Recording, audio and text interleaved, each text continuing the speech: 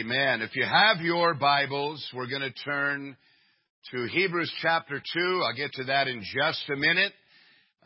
We're also going to read from 1 Peter, but you don't need to turn there. Just a few verses we're going to use for our text this morning.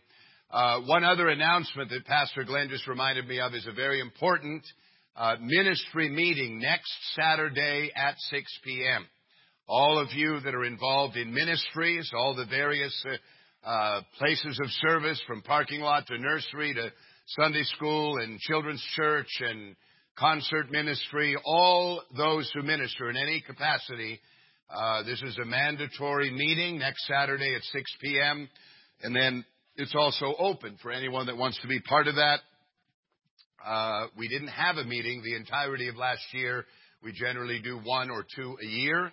And so we're going to have one this coming Saturday, the 30th of January at 6 p.m. So please, all of you take note of that, and all ministry leaders, you're responsible to make sure you reiterate this to the personnel in your ministry. Hebrews 2 is where we're going to read from in a moment. I have to try to communicate something that is difficult to communicate. It's very challenging to fully and accurately express. I'm going to need all the ability that I have as a preacher, but more than that, I'm going to need the anointing of God, and along with that, I'm going to need your undivided, undistracted attention this morning. I have made an effort in our Sunday school series on the tabernacle in the wilderness to communicate this that I want to minister on this morning. And this sermon and this service is going to be devoted to trying to enhance and trying to accurately express the most important of subjects. It is both a fearful subject, or at least it needs to be, and it is also an encouraging and a very hopeful subject. It is one of the great themes of the Bible from beginning to end, and it may be one of the least understood and least appreciated, and one of the things that we don't think of and have a tendency to ignore.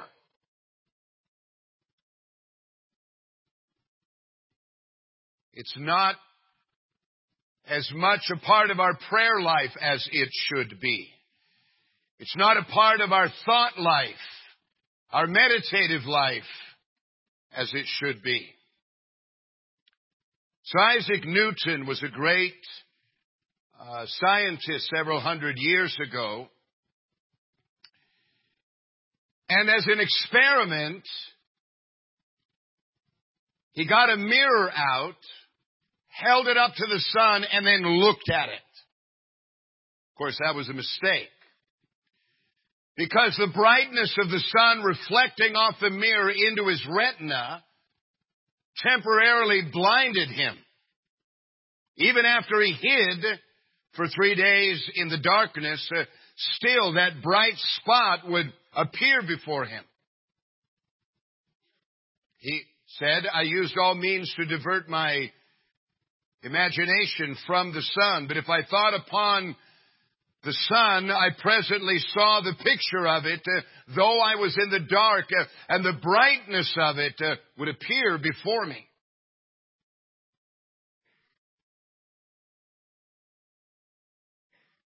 If he had stared into that image of the sun reflected into the mirror a few moments longer than he did, he could have and maybe would have permanently blinded himself.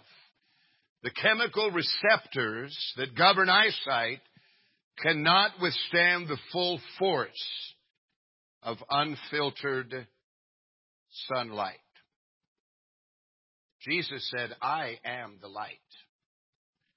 And there's a powerful parallel in Isaac Newton's experiment that helps to illustrate What the children of Israel ultimately learned from their wanderings in the wilderness and having access, at least to some degree, to the presence of God, the high priests,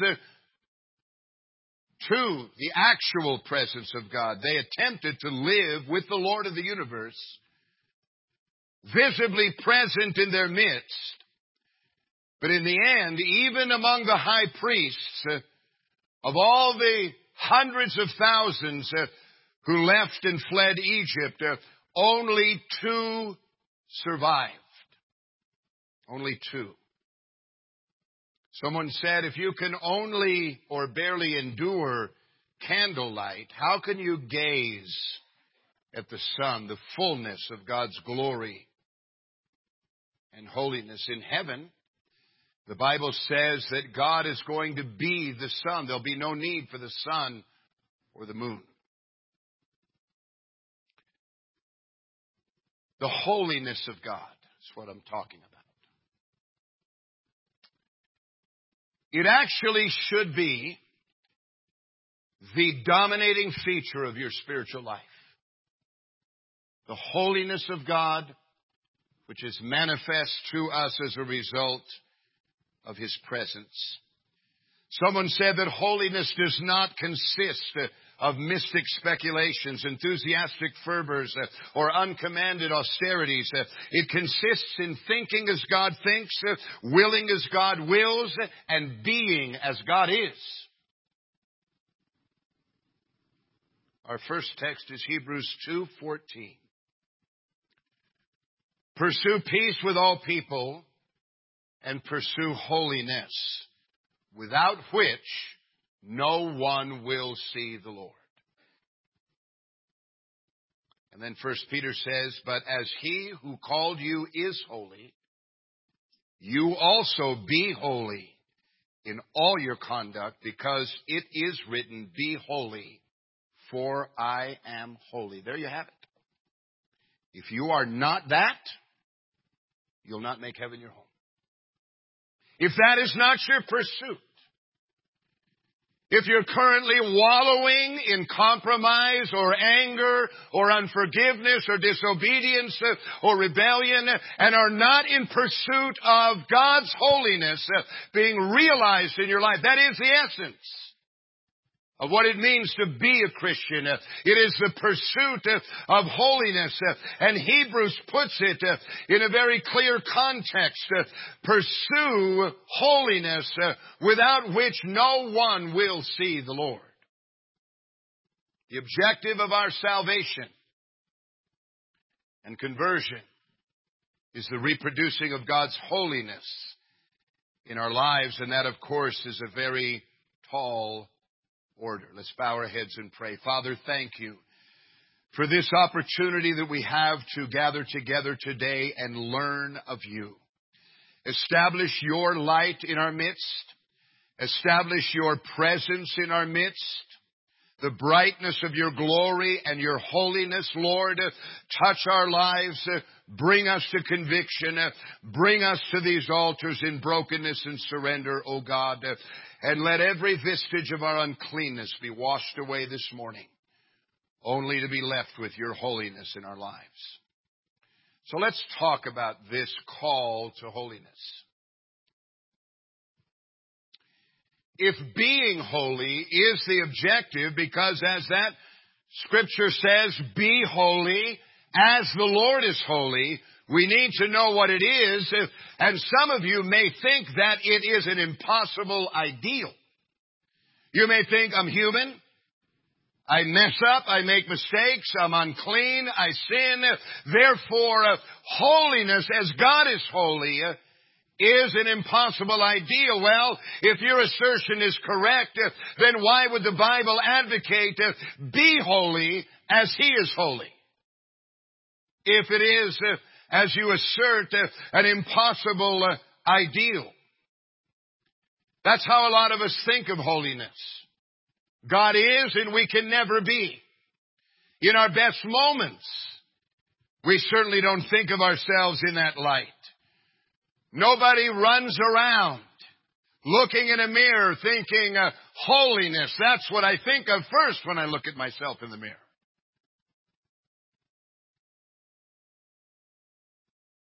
Is this a command? Be holy as He is holy? Do you think? What if it is? Thou shalt not kill. Thou shalt not commit adultery. You shall love the Lord your God with all your heart, all your mind, all your soul, and all your strength. Those are stated in the context of commandments of which we live our lives under the authority of. This verse is stated, be holy as the Lord is holy. Hebrews says, without a pursuit of holiness and without the achieving of holiness, you're not going to see God. The word be, of be holy, means to become, to exist as, to be made or to come into existence.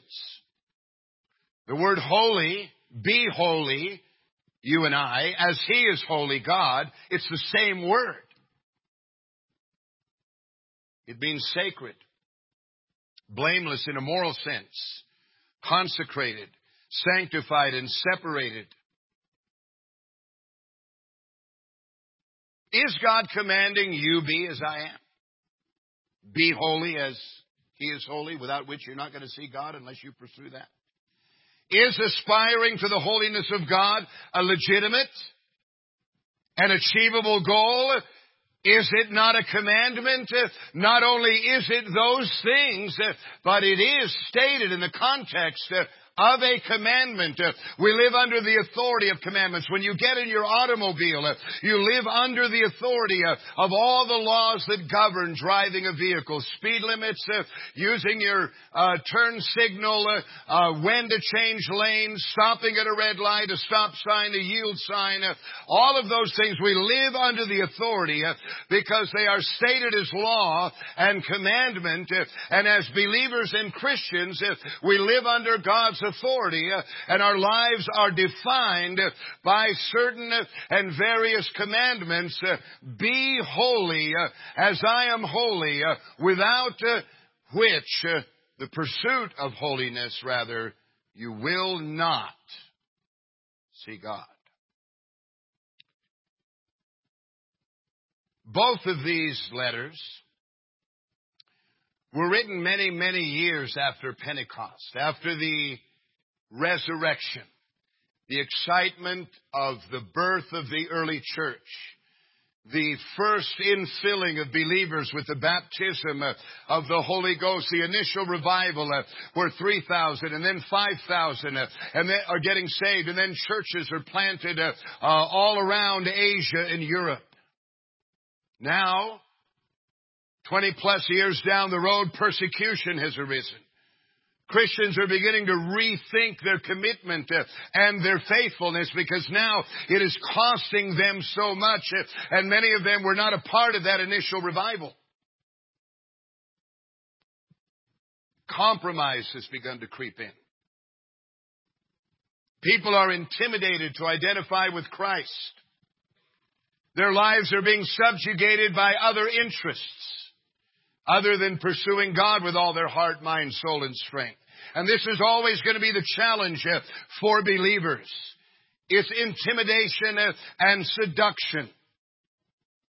Either the devil will try to instill fear so that you won't make a stand for God, or he will try to seduce you by waving banners and ringing bells and drawing your attention away from the things of God, so that you devote yourself to the temporal, to the material, to the secular. Nothing has changed as far as the devil's strategy. And so in this era of Hebrews and 1 Peter, many believers are beginning to ask, why do I live the way I do? Is it necessary? Do I really have to pray, make a stand, be a witness, be in church, be on outreach, be involved? Do I really? They're beginning to rethink this, as many people do. Why identify with Jesus to the degree if I'm going to be ostracized? Why dedicate myself if I'm going to be mocked and ridiculed? Why serve God if I'm going to have to pay a high price and make sacrifices? Why should I be involved in ministry? Why should I make a stand in my class before everybody if I'm going to be mocked and ridiculed and ostracized? Why should I pay such a high price? The answer to those questions is a two-word answer: be holy. This is a critical issue for every believer. It's not perfection. That's not what holiness is. It's not a feeling. I'm perfect, I don't sin, therefore I'm holy, or I feel holy, therefore I'm holy. It's not those things, nor is it an impossible ideal. And I think the most important thing about holiness, what it is not, that we need to understand, is that holiness is not just righteousness, right doing, or even obedience. People think, well, if I don't sin, if I obey God, therefore I must be holy. What more can I do to achieve holiness than that? Maybe you can't point to any overt, radical type of sin. You're trying your best. You do sense and feel God's presence. You know you have a relationship with Him. But the reality is that holiness goes much deeper than anything that can be seen on the surface. The word holy or holiness, as it pertains to God or us, is found nearly 600 times. I think it's 588 times in the Bible. The word is used in nearly every book, multiple times, over and over again.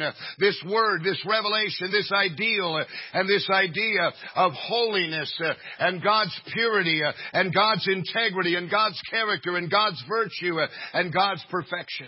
Now, we understand that. He is holy. He is set apart. He is not like us. He had opportunity to sin and never did. He had opportunity to be unclean and never was. Holy, perfect, pure, and righteous. And so we easily gravitate to the idea that Jesus, God the Father, they are holy. They are perfect. The word actually means, one of the definitions of the word holy means the one. Referring to God. It's all about God. Without Him, there is no holiness. You and I can't produce holiness in and of ourselves, as we're going to learn momentarily. There's a practical way of trying to communicate what holiness is to you, and it has to do with three things. First of all, it has to do with fear and reverence. It begins with a spirit and an attitude of heart and a disposition of soul before any action is taken. You can obey God. You can be in church. You could tithe out of religious duty, even out of pride. Any number of reasons without any fear. There are people, Christians, believers, they no longer have a fear of God, a reverence of God.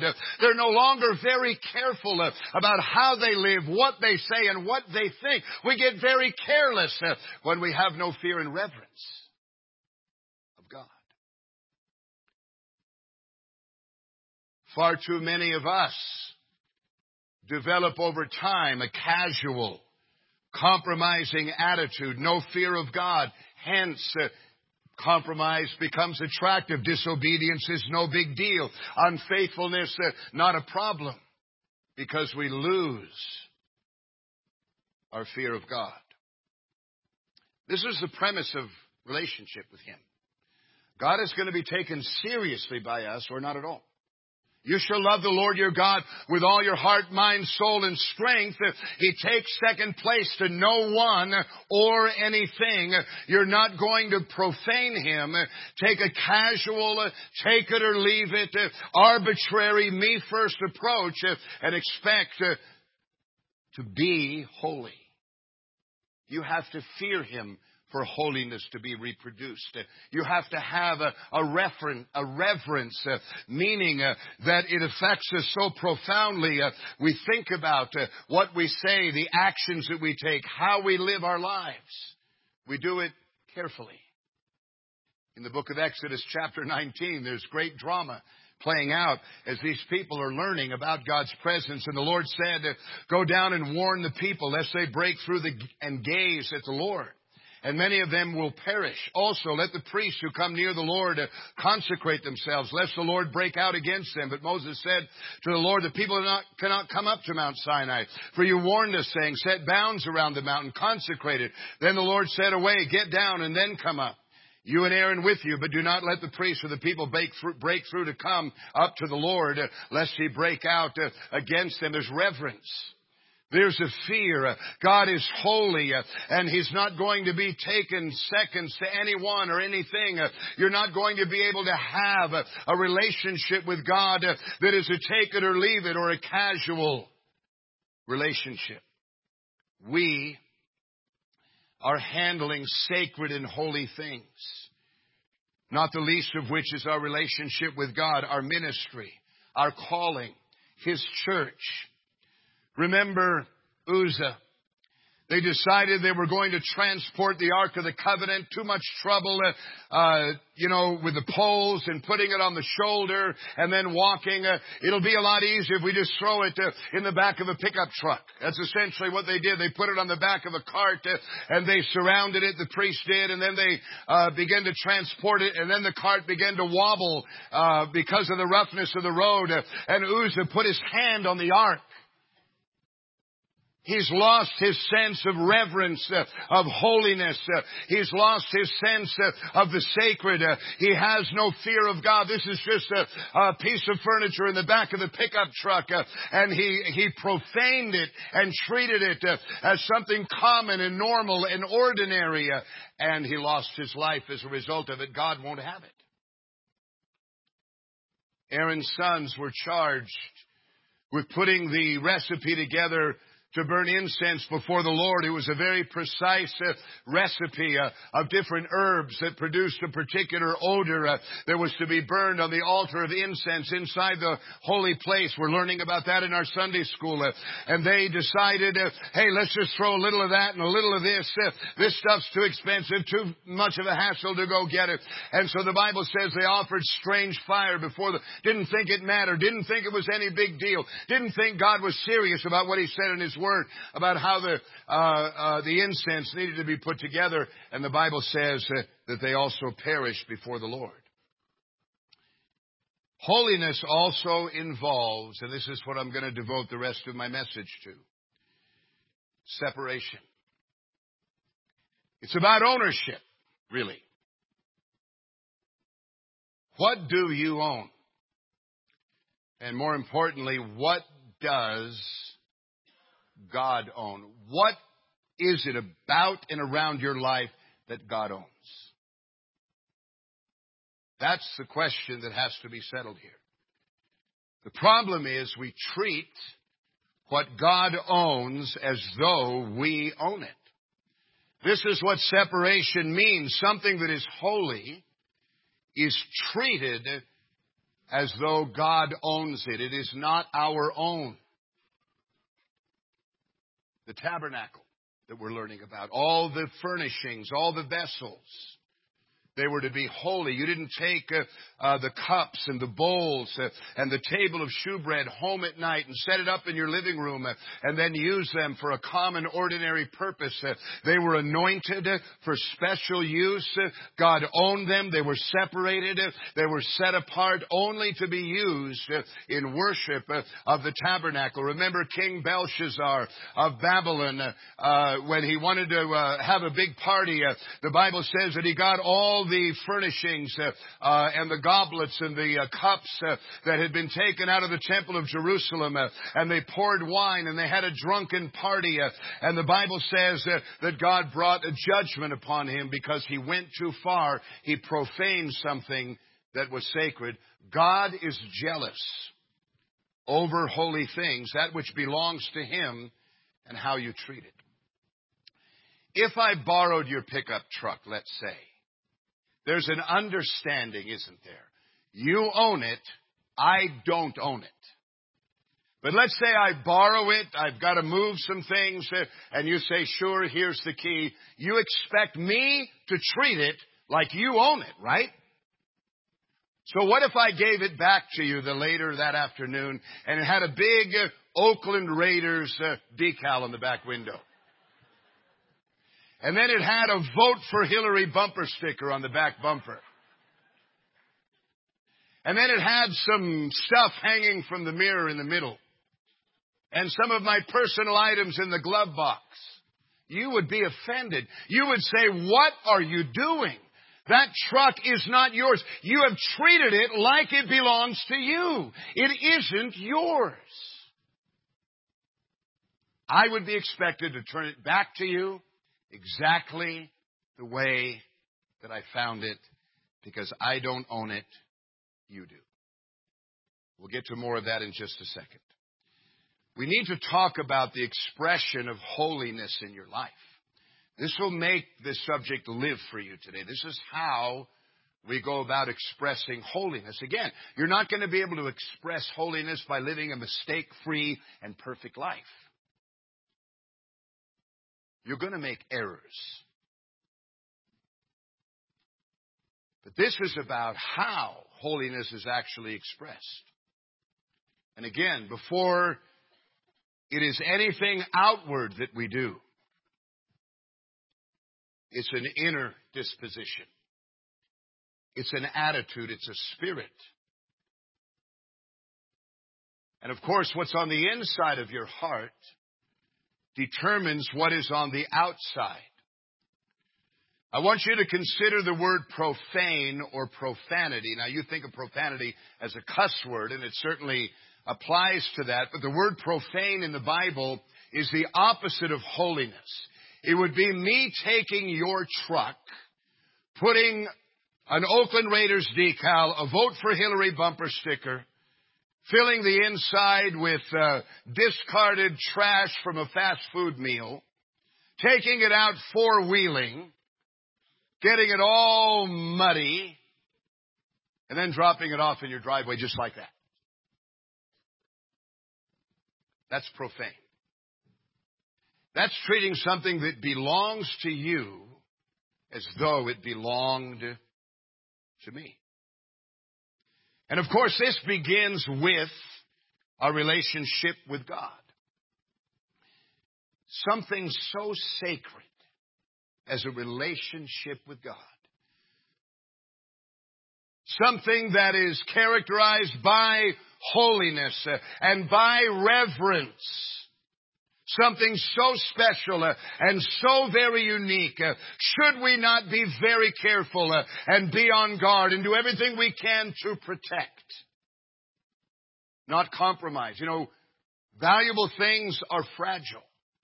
Valuable things become targets for people that have evil and wicked intentions. Most things in life that are valuable are like that. They're fragile. They are perishable. They have to be guarded and taken care of because they will be assaulted.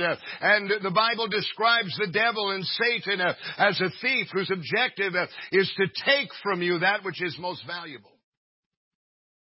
The crown jewels are located in the Tower of London. This is actually not a tower, but it's a castle on the banks of the Thames River. It's a beautiful edifice built in 1000 A.D., and they have there the crown jewels. This is hundreds of years of royal jewelry. The Star of Africa is there. It's a diamond the size of my fist.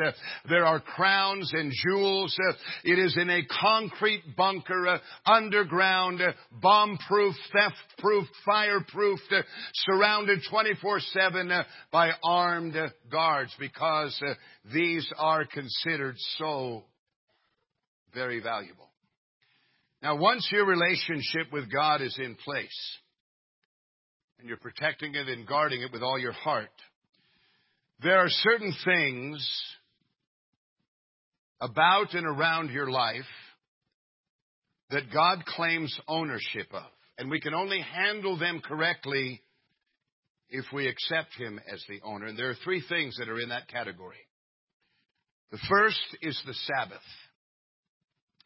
A day separated to honor God. Remember, we're talking about something that belongs to God. The day is His day, not your own. You don't treat it as a day that belongs to you. You don't view it like you view Monday or Friday or Saturday night. It is a day separate that God claims ownership, and this is not just an Old Testament requirement that is now New Testament legalism. It is a principle that when the profaning of the Sabbath begins to be the practice of your life, you're beginning to drift in reverence and holiness in your relationship with God. Listen to what John wrote. This is toward the very end of the Bible in the book of Revelation. He's on a desert island where one day runs into the next. He's in a very secular circumstance and situation.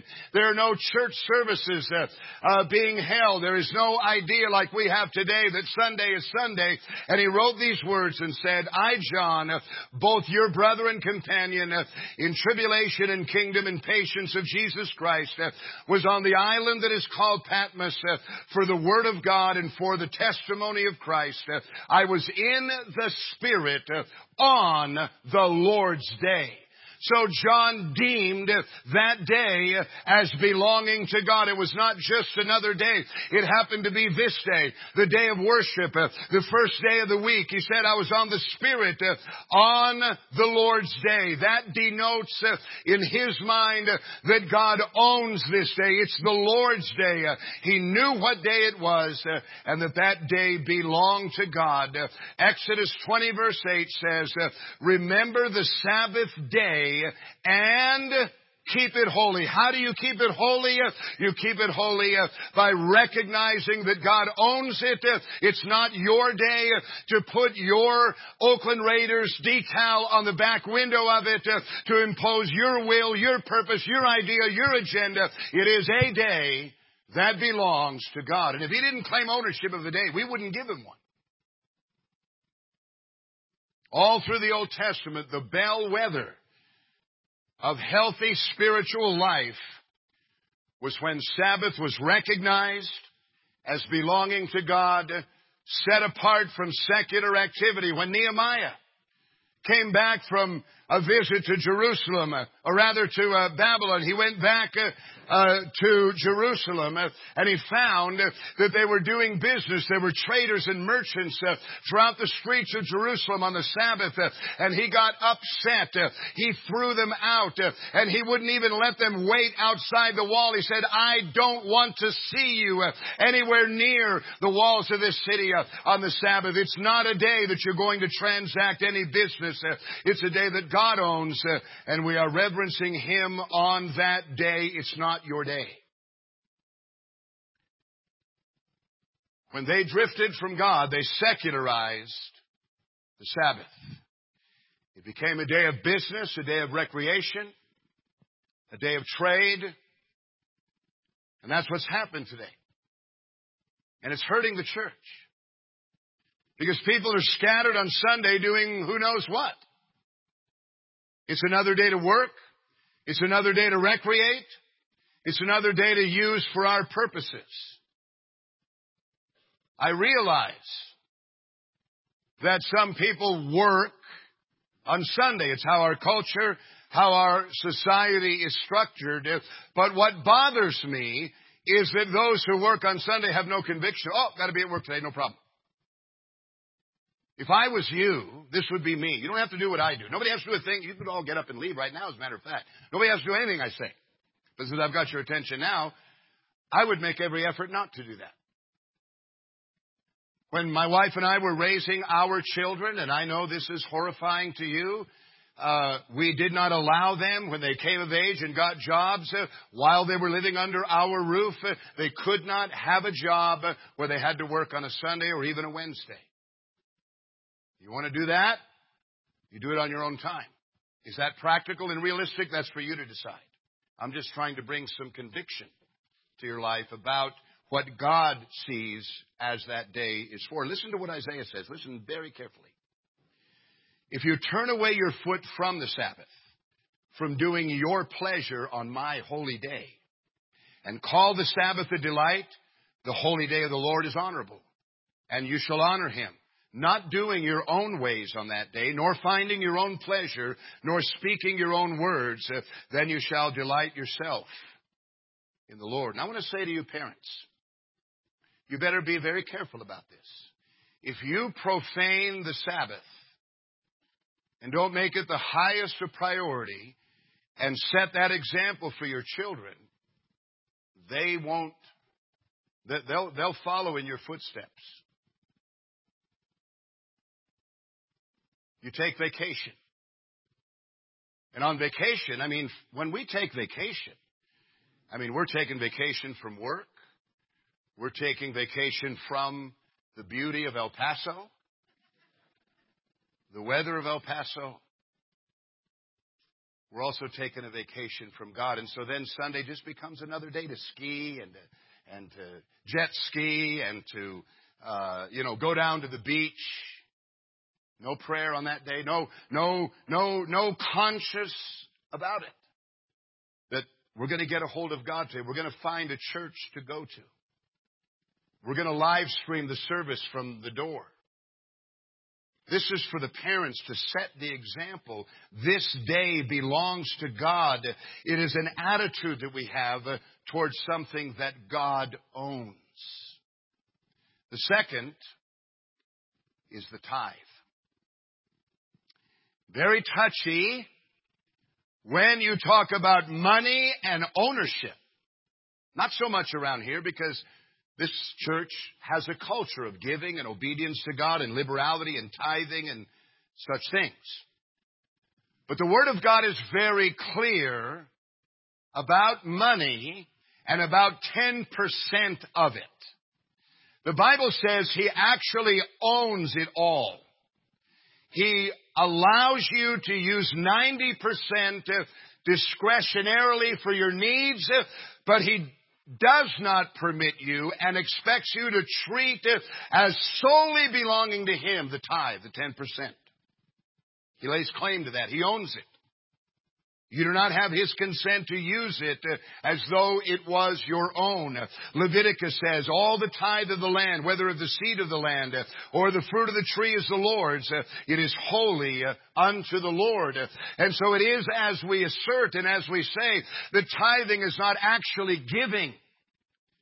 Giving is offerings besides. It says that in the book of Malachi. Tithing is just simply returning to God what belongs to Him. If I loaned you my pickup truck or you borrowed a vehicle, you would be expected to take that and give it back. But it's not giving. You're just returning what doesn't belong to you and putting it in the hands of the one who does own it.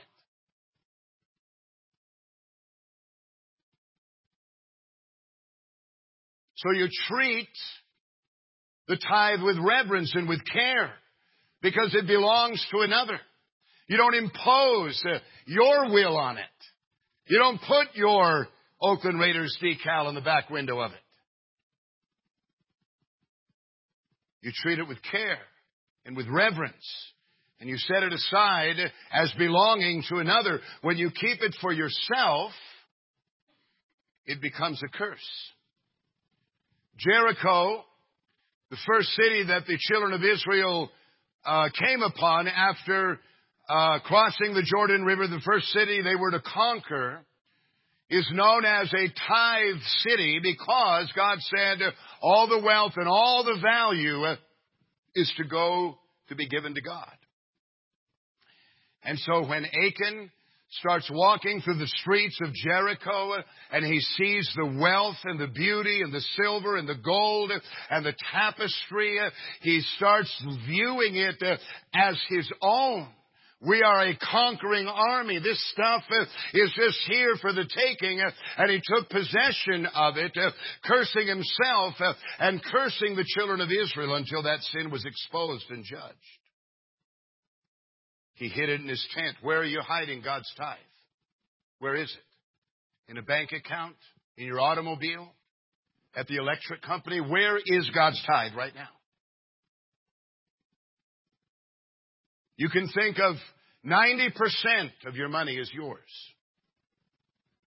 When you think of 100% is yours, then tithing is a nuisance. It's a tax. It's legalism. It's unwelcome. And we think of it as, well, optional. If I can, I will. If I can't, I won't. Malachi makes it clear and says, will a man rob God? Yet you have robbed me, but you say, in what way have we robbed you? In tithes and offerings. You are therefore cursed with a curse, for you have robbed me, even this whole nation. You can't rob something that you own. You can only take and rob something that doesn't belong to you, which is the tenth. The 10%, God owns it, and when it comes into your hands, it needs to be viewed as not belonging to you, belonging to God, and keeping it sacred and holy. This is how, again, holiness is expressed in your life when you treat what God owns as though He owns it. That's holiness. The third area, the Sabbath, the tithe, and then your body. Your body, the Bible says, is not your own. It all belongs to God.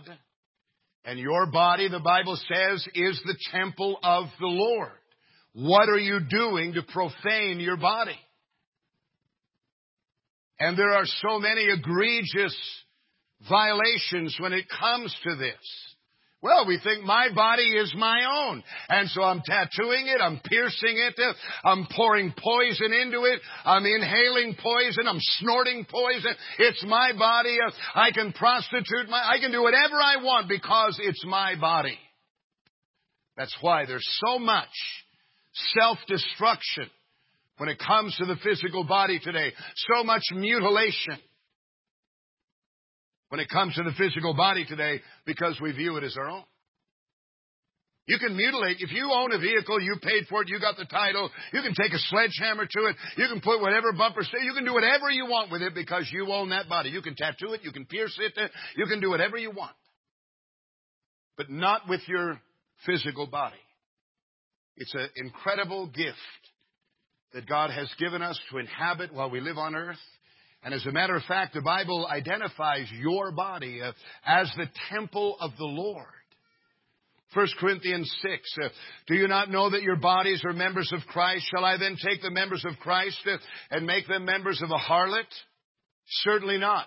Flee sexual immorality. Every sin that a man does is outside the body, but he who commits sexual immorality sins against his own body. Or do you not know that your body is the temple of the Holy Spirit who is in you, whom you have from God, and you are not your own? For you were bought with a price. Glorify God, therefore, in your body and in your spirit, which are God's. You're to reverence your body. Care for your body. Because it's the temple of the Holy Spirit, and we reverence it because it belongs to God and not to us. So let's talk about this idea of being holy. What's our problem with this whole idea of holiness? The problem is we know that God doesn't have to try to be holy. He is holy by nature. We are not that. We are unholy by nature, as a matter of fact. By nature, we are sinful. By nature, we are compromising. We are profane. By nature, we treat nothing as sacred and holy. Everything is to be taken possession of, treated as our own, violated. Ephesians says, among whom also we all once conducted ourselves in the lusts of our flesh, fulfilling the desires of the flesh and of the mind, and were by nature the children of wrath, just as others. So how can then a holy God have anything to do with us? Because the two don't go together. Holiness and unholiness, pure and impure, clean and unclean, they don't seem to go together. When you're clean, you don't want to be embraced by someone who's unclean. Like your husband when he comes home from work. Marie Antoinette, when she would be driving through Paris, she would instruct her driver not to drive through the slums of Paris. She was the queen, and she didn't want to come in contact with riffraff or unclean people. Isaiah comes into God's presence, and he's ashamed. He feels his uncleanness and his unworthiness. And he said, woe is me, for I am undone, because I am a man of unclean lips, and I dwell in the midst of a people of unclean lips, for my eyes have seen the King, the Lord of glory. So how do we bridge the gap is my question here. What does Isaiah do about his plight? He recognizes I'm unclean and I'm a man of unclean lips. We recognize that we are impure. So what do we do about that fact? Well, you see, this is part of what Jesus Christ has done for us. It is His holiness given to us, imparted unto us. We become the stewards of that makes us acceptable before God. We're learning in our Sunday school series on the tabernacle in the wilderness once a year. The high priest would make a sacrifice, put blood on the horns of the altar of incense, and go into the Holy of Holies on behalf of the sins of the people. And it was written on his breastplate. Part of the garment that he wore was a breastplate that said, holiness to the Lord. He had been to the altar in the courtyard, made a sacrifice for his own sin. He had been to the bronze laver and washed himself from all impurity. Then he stepped into the Holy of Holies and made another sacrifice at the altar of incense. And then he went into the Holy of Holies. And that made it possible. His presence at the ark, holiness to the Lord, having made sacrifice, made it possible for God to look on His people as holy. It wasn't their holiness, but what the priest did for them. This is what Jesus has done.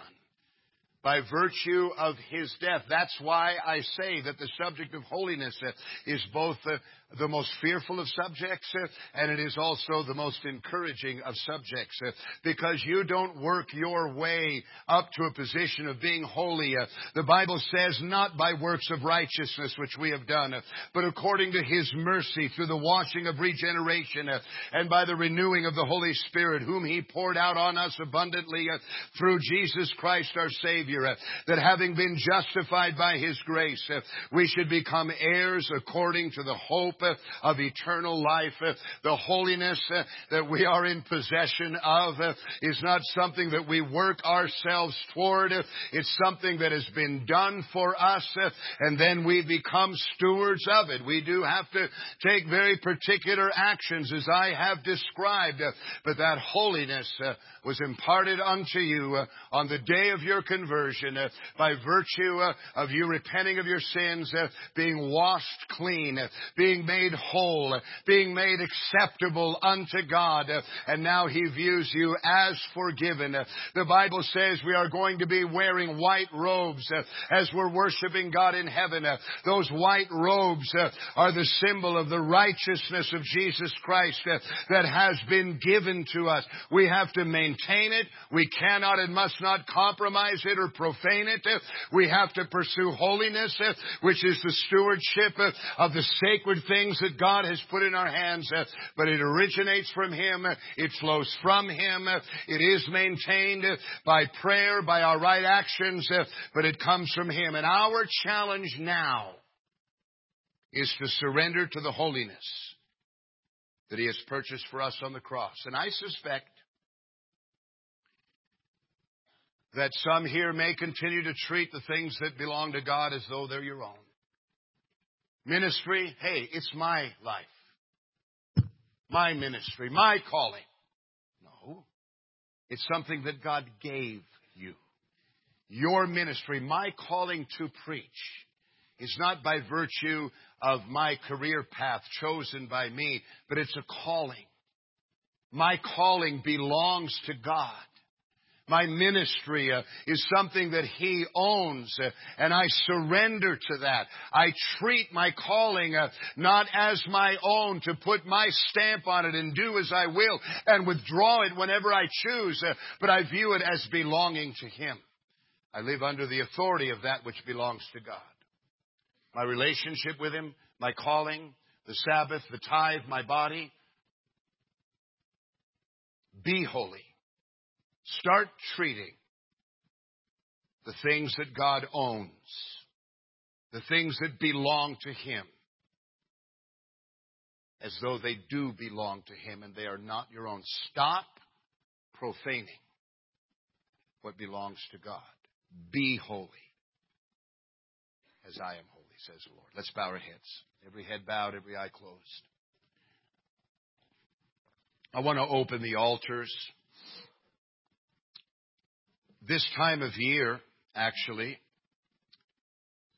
when we give out the tithe receipts, I generally preach a sermon on tithing or giving or something of that nature. And I have done to some degree, but I really felt the Holy Spirit leading me and guiding me in this direction, where I've dealt with quite a few other things, tithing being one of them. You know what the message is today? Get your heart right.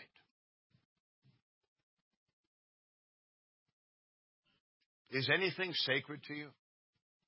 Is there anything in your life that you absolutely treat as belonging to God, and you have no right to treat it as though you own it? We do too much of that in life. We do too much of that. Pursuing holiness is defined by that. I hope I did. I tried to make it as clear and practical as I could. You want to be holy? Then you have to treat the things that belong to God as though they're His and not your own. That's holiness. And it begins with your relationship with Him. We get so very careless sometimes. We get careless with our attitudes. We get careless with what we say, how we treat our husbands and wives and children and brethren. We get so very careless. Nothing is sacred. Everything is there for us to put our own stamp on. I will determine what happens on Sunday. I will determine what happens with the 10th. I will control my body and what I do, my ministry, my calling. That is not Christianity. Christianity is surrender. Surrender to the ownership of another. We're stewards, nothing more. A steward doesn't own. A steward oversees and manages goods that are owned by another. This should have a profound effect on how you go about living your life. It should cause you perhaps at this altar to recalibrate, make adjustments, repent. A lot of profanity in my life.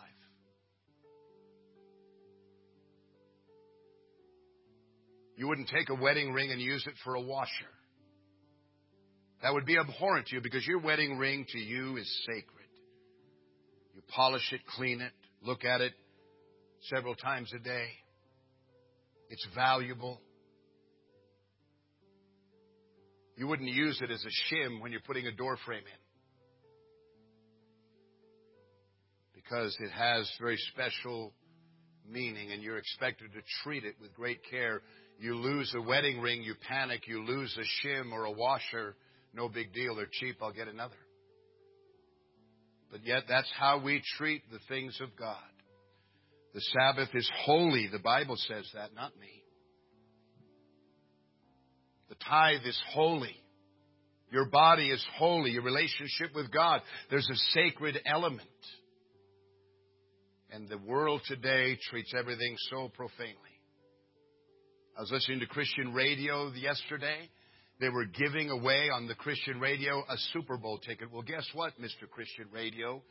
Super Bowl's on a Sunday. So you're advocating that people don't go to church, that they profane the Sabbath by recreating.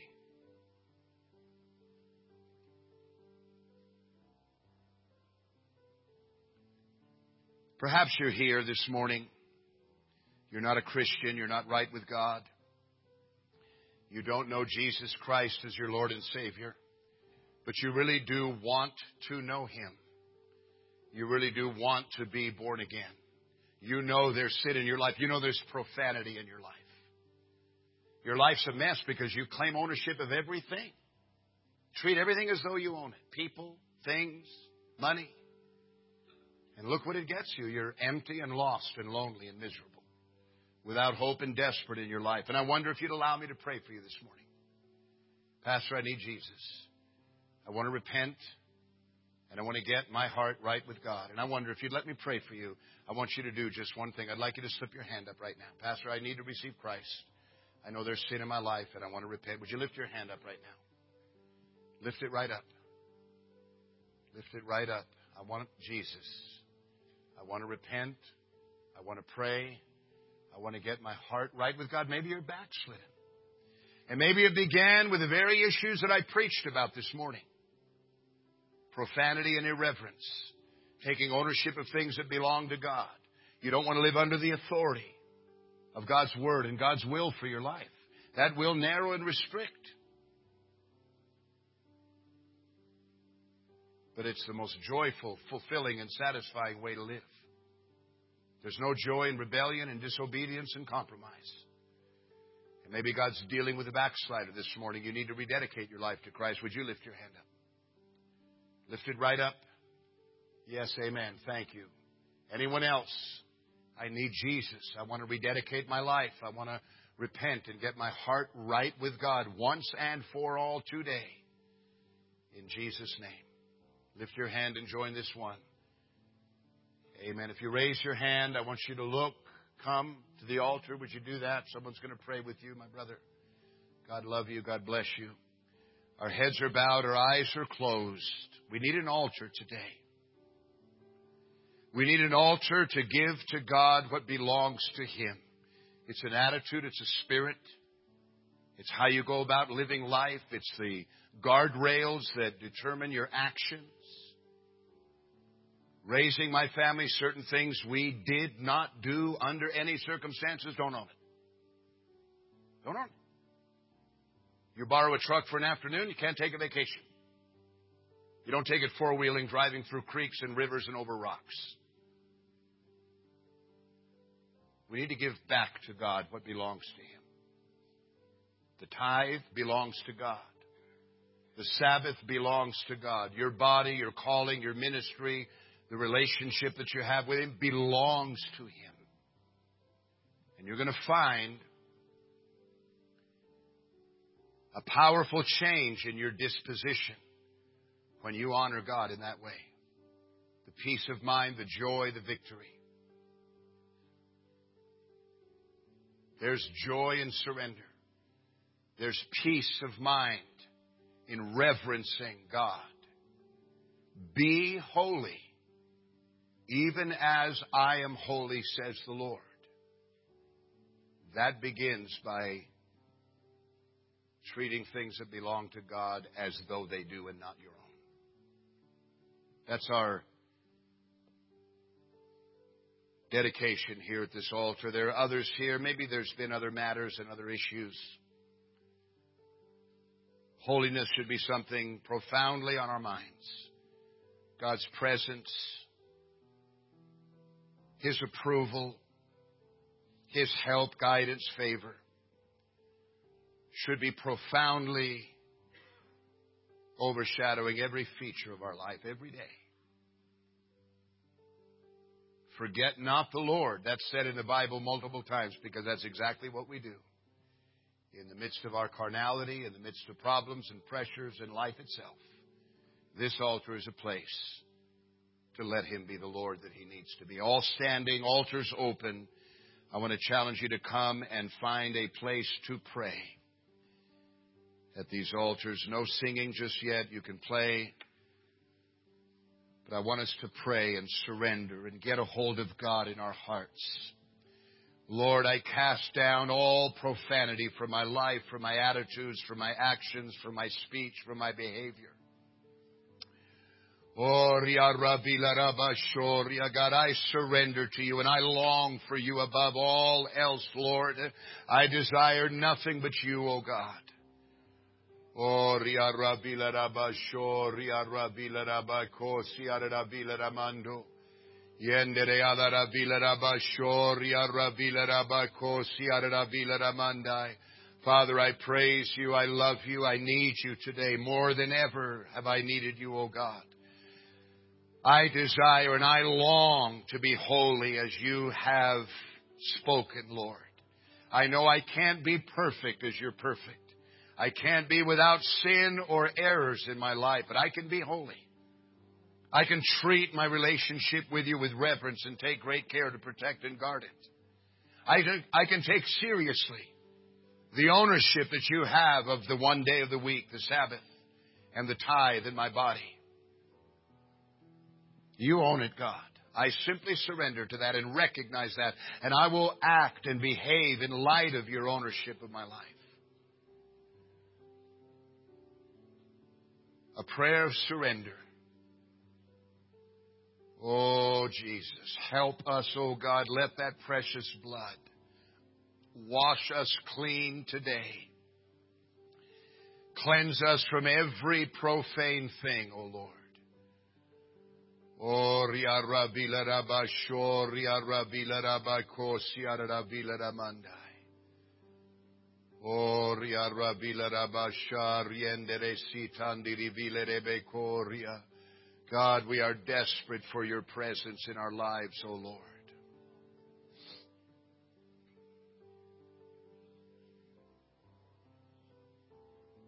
I want to challenge you this morning because honoring God means giving Him ownership of, well, you're not really giving Him ownership. He owns it. You're the one trying to take it and profane it. But it means that we have to make some decisions about how we're living our lives. Let's begin with the Sabbath. Do everything you can to honor God and reserve it for Him. I understand the dynamics of life, the jobs and different things. One day is all God asks. You go to school, you can study, you can clean your yard. On 6 other days you have all of those hours. God only asks one day that you give to Him. Is that too much in light of what He's done for you? What are you teaching your children? Is Sunday just another day for you to recreate if an opportunity comes along? It shouldn't be. One of the Most profound thing you'll teach your kids by your behavior is to honor God on the Sabbath. That's church. That's altar. That's God. That's His day. That's taking care of His business. He needs it in order to advance His day. When Sunday is secularized, the church is hurt. We preach on Sunday. You're not here, you don't hear. So maybe that needs to be a decision. I'm going to do everything I can to organize my life, my working life, my educational life, my relationships. I'm going to do everything I can so that God is honored on that day. That's going to be the priority. Faithfulness. You should be in both services every Sunday. If you're a new member, a new Christian, and you don't quite understand that, well, it's God's day. Different sermon, different message, different opportunity for God to do something when you come back to church on Sunday night. Will you make that decision this morning? The tithe. There are people here that are tithers. There are people here that were tithers, but now you're treating the tithe as your own and you're robbing God. You can't be holy without treating the tithe as belonging to God. It's His. You cut it away from the 100% when you get paid. You put it in the offering plate the first occasion that you have the chance to. It's honoring God. It belongs to Him. One of the first steps of obedience my wife and I took as Christians, when we understood tithing and it was explained to us, we began to tithe. It had been tithers for 40 plus years. Some of you need to make a decision. I'm going to be a tither. I'm going to return to the tithe. I've been profaning that 10% and using it for my own. You need to bring it tonight. And start taking this seriously. Your physical body. Look at all the profane things that we do with our bodies. Not so much you all here in the church, but look at what people do. The drug addiction, alcoholism, the abuse of the physical body. The defacing of the physical body. It's not yours. It's God's temple. It's God's house. I want you to stand with me. And we're going to pray, bowing our heads and making these decisions, leaving here different than when we came. Dear God in heaven, thank you so very much for the cross, shedding your blood, forgiving my sin, that I might be forgiven. From this day forward, I'm going to do as the Bible says. I'm going to pursue holiness. Therefore, I'm making decisions today about the Sabbath, about the tithe, and about my body. They belong to you. They are not mine. And I am no longer going to treat any of those things as though I own them. I will no longer profane the Sabbath, rob the tithe, deface my physical body. I'm pursuing holiness with all my heart. And I believe that I can obey this commandment to be holy. I know I'm not perfect. I'm going to need grace and love and mercy and forgiveness when I stumble and fall. But I'm going to maintain a tender, repentant heart. And I'm going to pursue holiness with everything that I have in my life. And I seal this before you, O God. In Jesus' name I pray. Amen. Let's worship the Lord. Amen. Oria Ravila Rabba Koria Ravila Rabba Shoria Yendere ala Ramando Rodorobo Sala Ravila Rabba Shorio Rodorobo Se. Oh God, I praise you, I love you, I exalt you, I glorify you, I worship you, I rejoice, oh God, in all that you have done. Father, I pray that you would seal in every heart, every life, your word. I pray your favor, your grace, your anointing, your authority, and your blessing in my life, oh God. In Jesus' name I pray.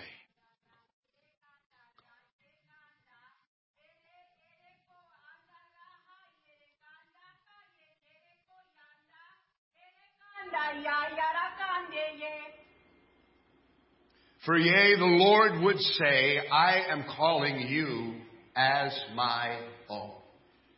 Do you not realize the price that it took for me to say that?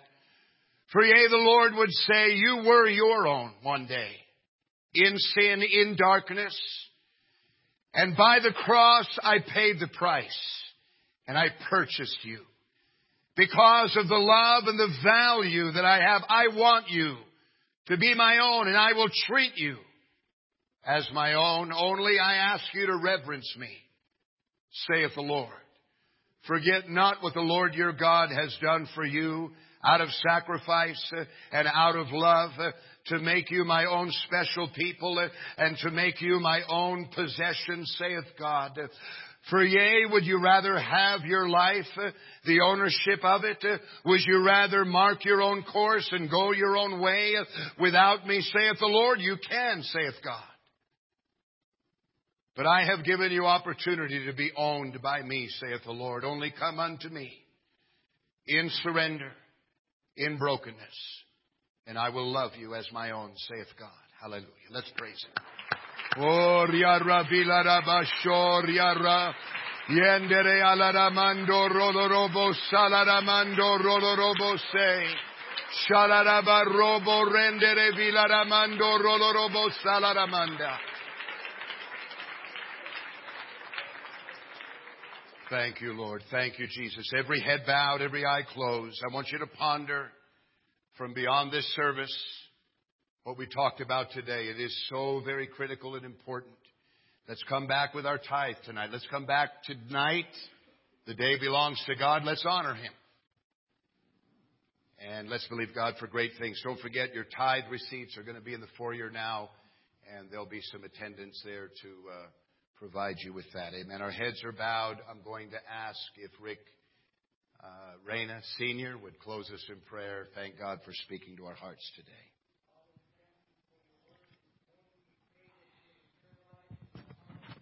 God, let us be cognizant. God, let us be careful. Walk circumspectly, God, recognizing who you are.